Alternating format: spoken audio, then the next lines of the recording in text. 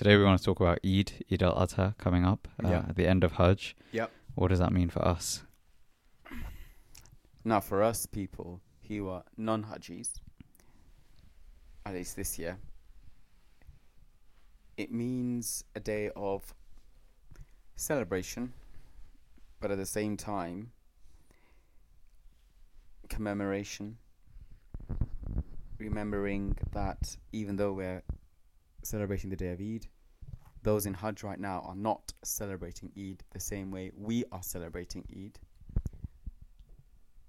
And it's a commemoration because of the fact that this Eid, unlike the other Eid, is a day of celebration that has very specific things that happen and are initiated as a result of. So what I mean by that is, number one, on this Eid, the slaughter takes place.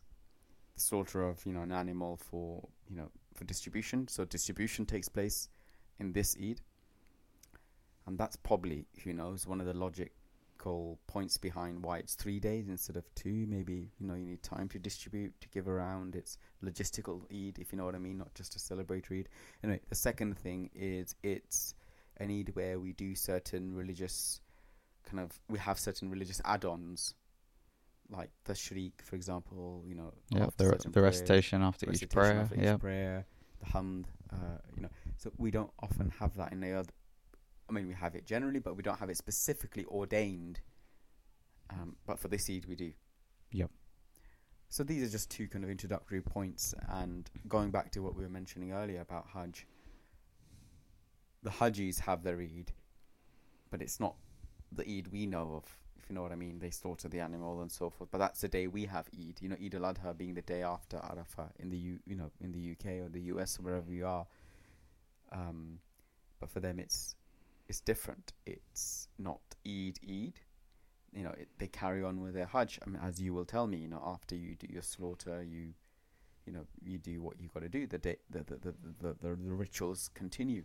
The Hajj continues, so it's quite a quiet day. So, it's quite a busy day in the morning, doing the stoning, followed by the shaving of the head, and then the sacrifice, the qurbani, so sacrificing an animal.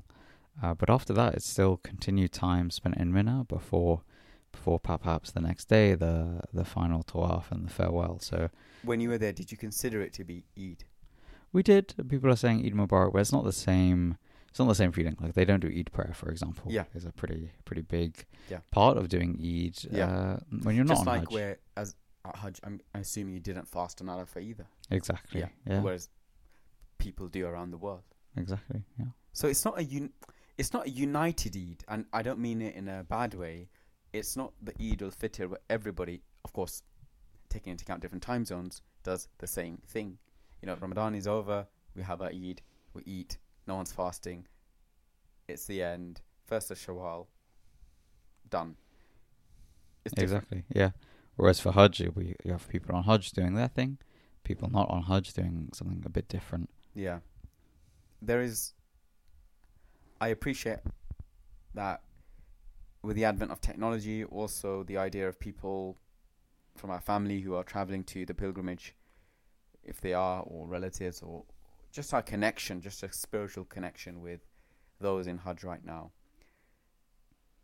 Just knowing that we're doing a need in our own way with our families, and the Hujjaj are doing their own thing, it can be out of sync, but at the same time, it's quite powerful to know that we're having our Eid, but there are people who are very fortunate to be in that position, who are also there doing the worship, doing the activities, and you feel part of something bigger as well that way.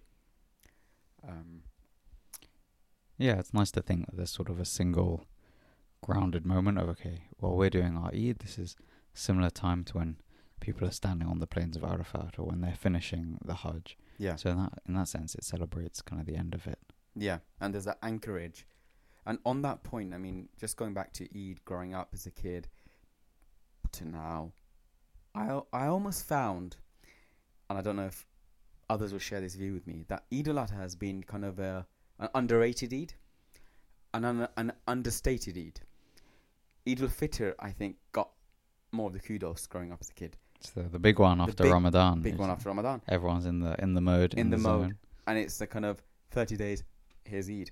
Whereas, from my understanding, and tell me if it echoes with yours, Eid Al-Adha is the great Eid, the grand Eid. But then the Hajjis are not doing it, if you know what I mean. 3 days, for example. In parts of the world, the eastern parts of the world, in South Asia and the subcontinent, people look forward to Eid Al-Adha a lot more than Eid Al-Fitr, almost kind of counter-intuitively. You know, the idea of slaughter and sacrifice.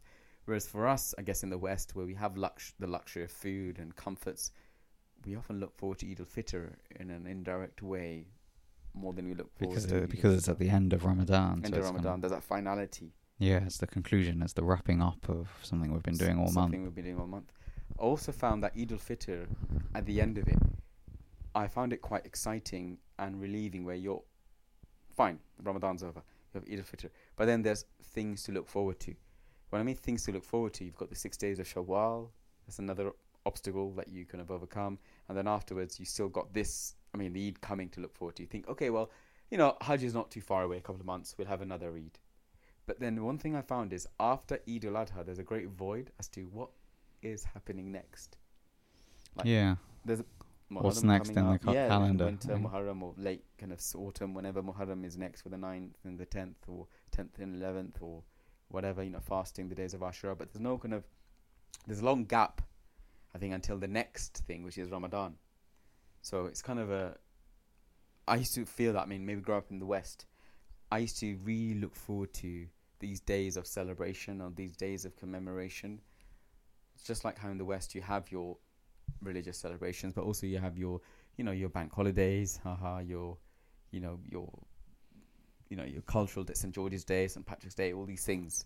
But for Muslims, we have our own calendar with our own days to look forward to, and I think there's a big gap or sizable gap to some extent after, I guess, depending on which group of Islamic thinking you follow, because some people have other days that they celebrate, others don't. You know, if for example someone of the Shiite school would have certain days, and people of a Sufi tradition would have certain days that people of other traditions may not. So, no, but generally there's a bit of a sizable gap until the next thing.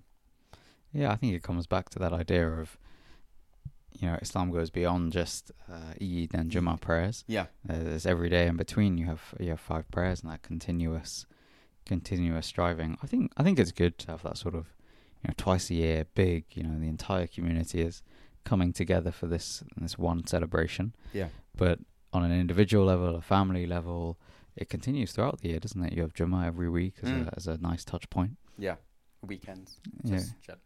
Yeah, it's like really nice when you still have opportunities to come together with your local community, if not the international community. Yeah. But you're right, Eid is on another level where, you know, yeah, Muslims throughout the world are celebrating. And that's something I really used to enjoy doing, is sitting down on Eid day and scrolling, or maybe the night before Ramadan as well. Just go on Twitter, search. I'm not big on Twitter, but just search for Ramadan and just scroll through just these completely disparate tweets from people all across the world, never met each other, completely different walks of life. Yeah. All celebrating, all excited for Ramadan. And the same for Eid. And Eid as well, you can get much more visual. You can go on Snapchat, and they have the little map of the world. And I remember clicking through all the different places on the world, and you can see it was quite visual, actually. You could see everyone doing their qurbani for some reason. Yeah. So you could just see on their Snap story them doing qurbani in the street. And I remember checking out like North Africa, and you can look in Southeast Asia as well. They have their lights up. So it's all these different places celebrating in, I wouldn't say different ways. It's pretty much the same. You celebrate, you go to the mosque. You have Eid prayer as a huge integral part of it. You also have the slaughter. But also people have their different ways of celebrating that in terms of different lights, different outfits, different ways of cooking, and then coming together with the family.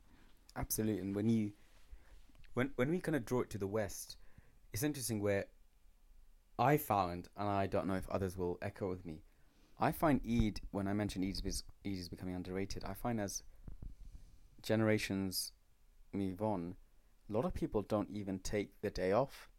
I find to just say, this is Eid, this is sacred, I'm going to take it off just like people take off Christmas Day.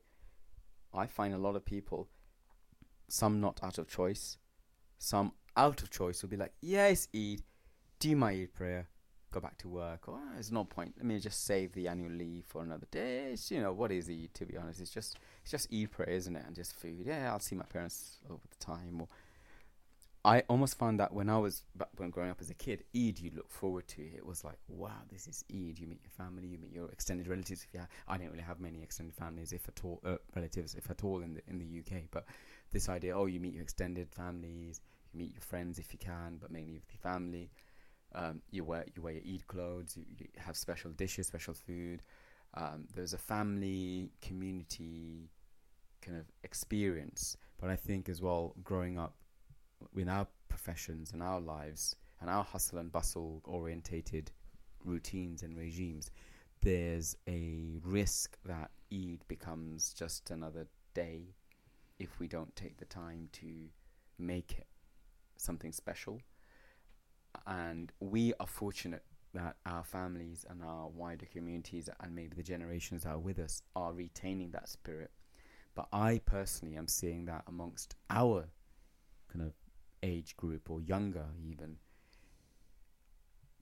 in some respects Eid has become a bit of just another day, and I think that's quite sad. But then at the same time, there's also a new kind of trend where Eid is also becoming more and more in, and it's kind of a small, I think the spirit is coming back in a new way. I think that social media, TikTok and whatever has made Eid more profound and more enjoyable than it I think has been for a short while. Yeah, I know what you mean.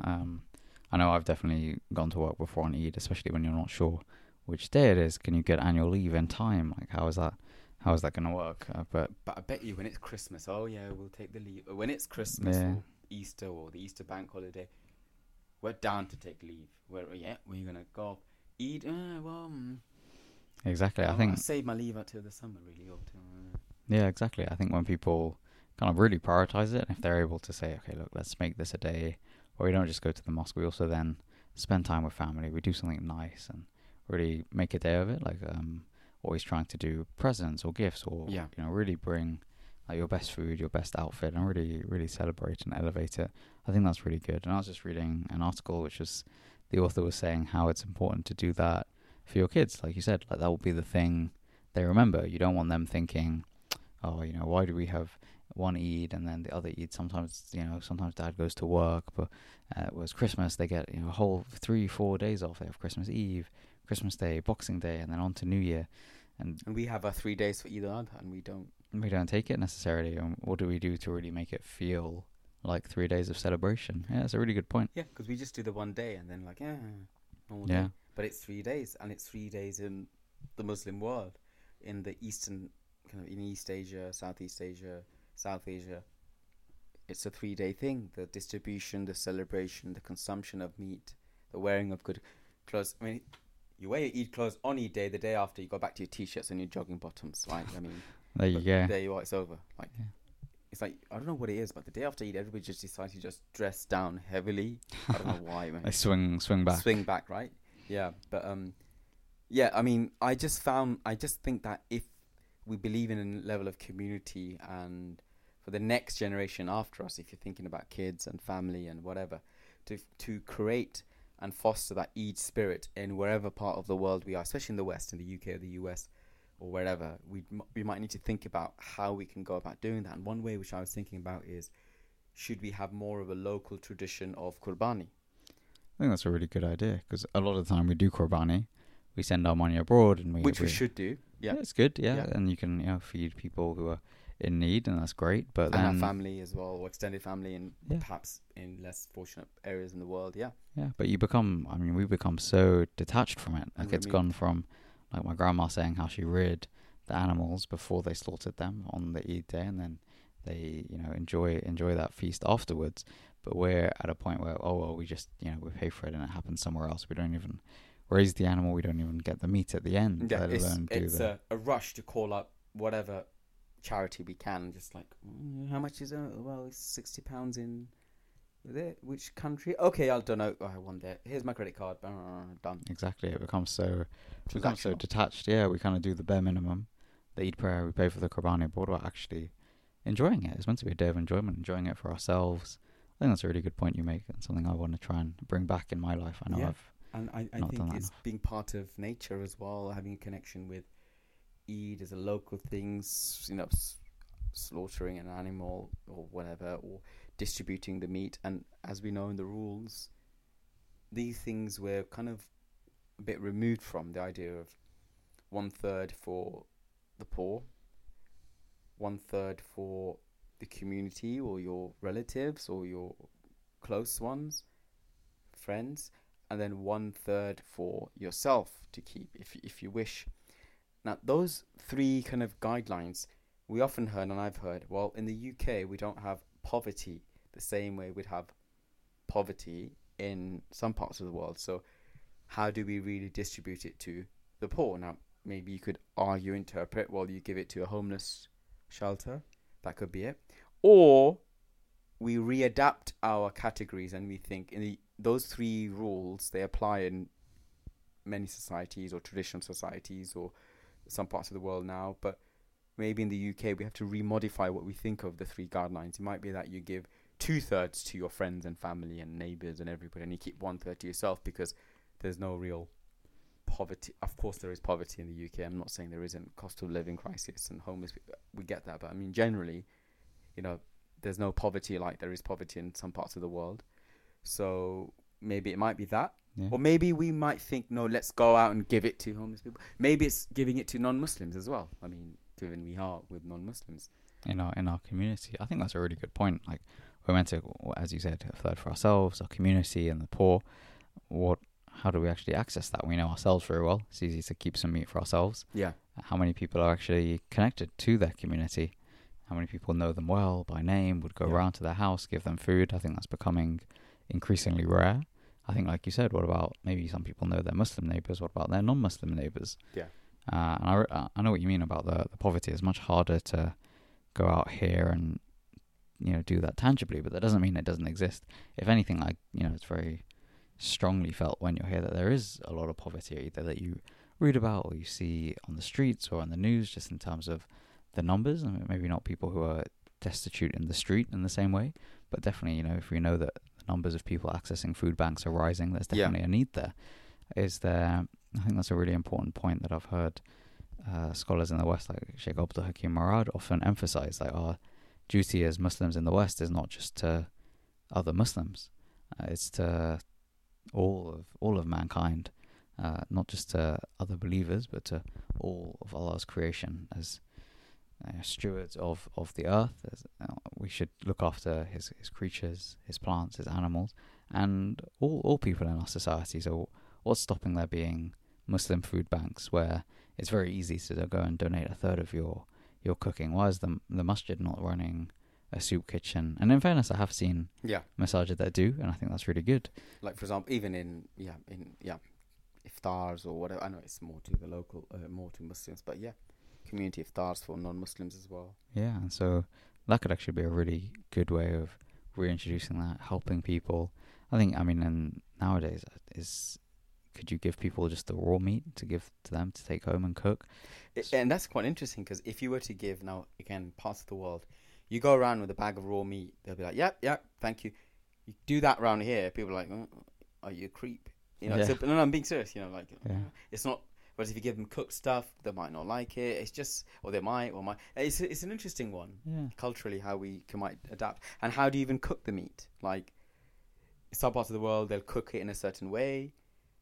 Do you want to give out steaks? Is it a barbecue? Is it burgers? A community barbecue? Is that the way you distribute it? I mean, that could be a very simple way of fulfilling the rights. Fulfilling the rights, and we've got so much nature and greenery in the UK. Yeah. Even in London, just an urban forest to exploit, if you know what I mean, for things like Eid. And these are some initiatives which I think the Muslim community, or our community or our generation, can think about innovatively going forward.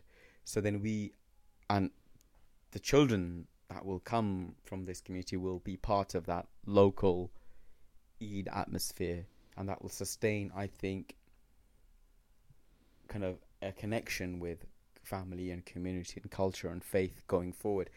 interesting. Last summer, I was in the States and I visited an area in kind of in New York, kind of outer New York in upstate, and in that area, not in the New York City or anything, but in the area, you could have communities, Muslim communities and Muslim neighborhoods forming in areas of great land and greenery, and they would do their own qurbani because you simply could. You could buy, given America is a great agricultural farming kind of nation at its root, you could buy a cow, you could buy a goat, you can buy a lamb, and you could literally do it yourself.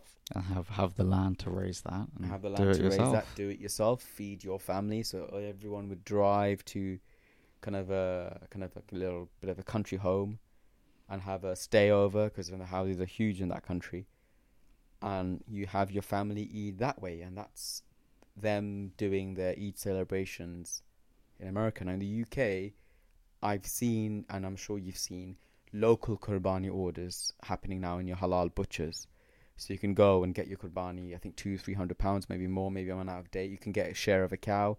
You can even order a full cow. I remember a long time ago, a full cow would cost you about £1,000, probably way more now, but people would do a whole cow, probably a small one, and then distribute that to everybody.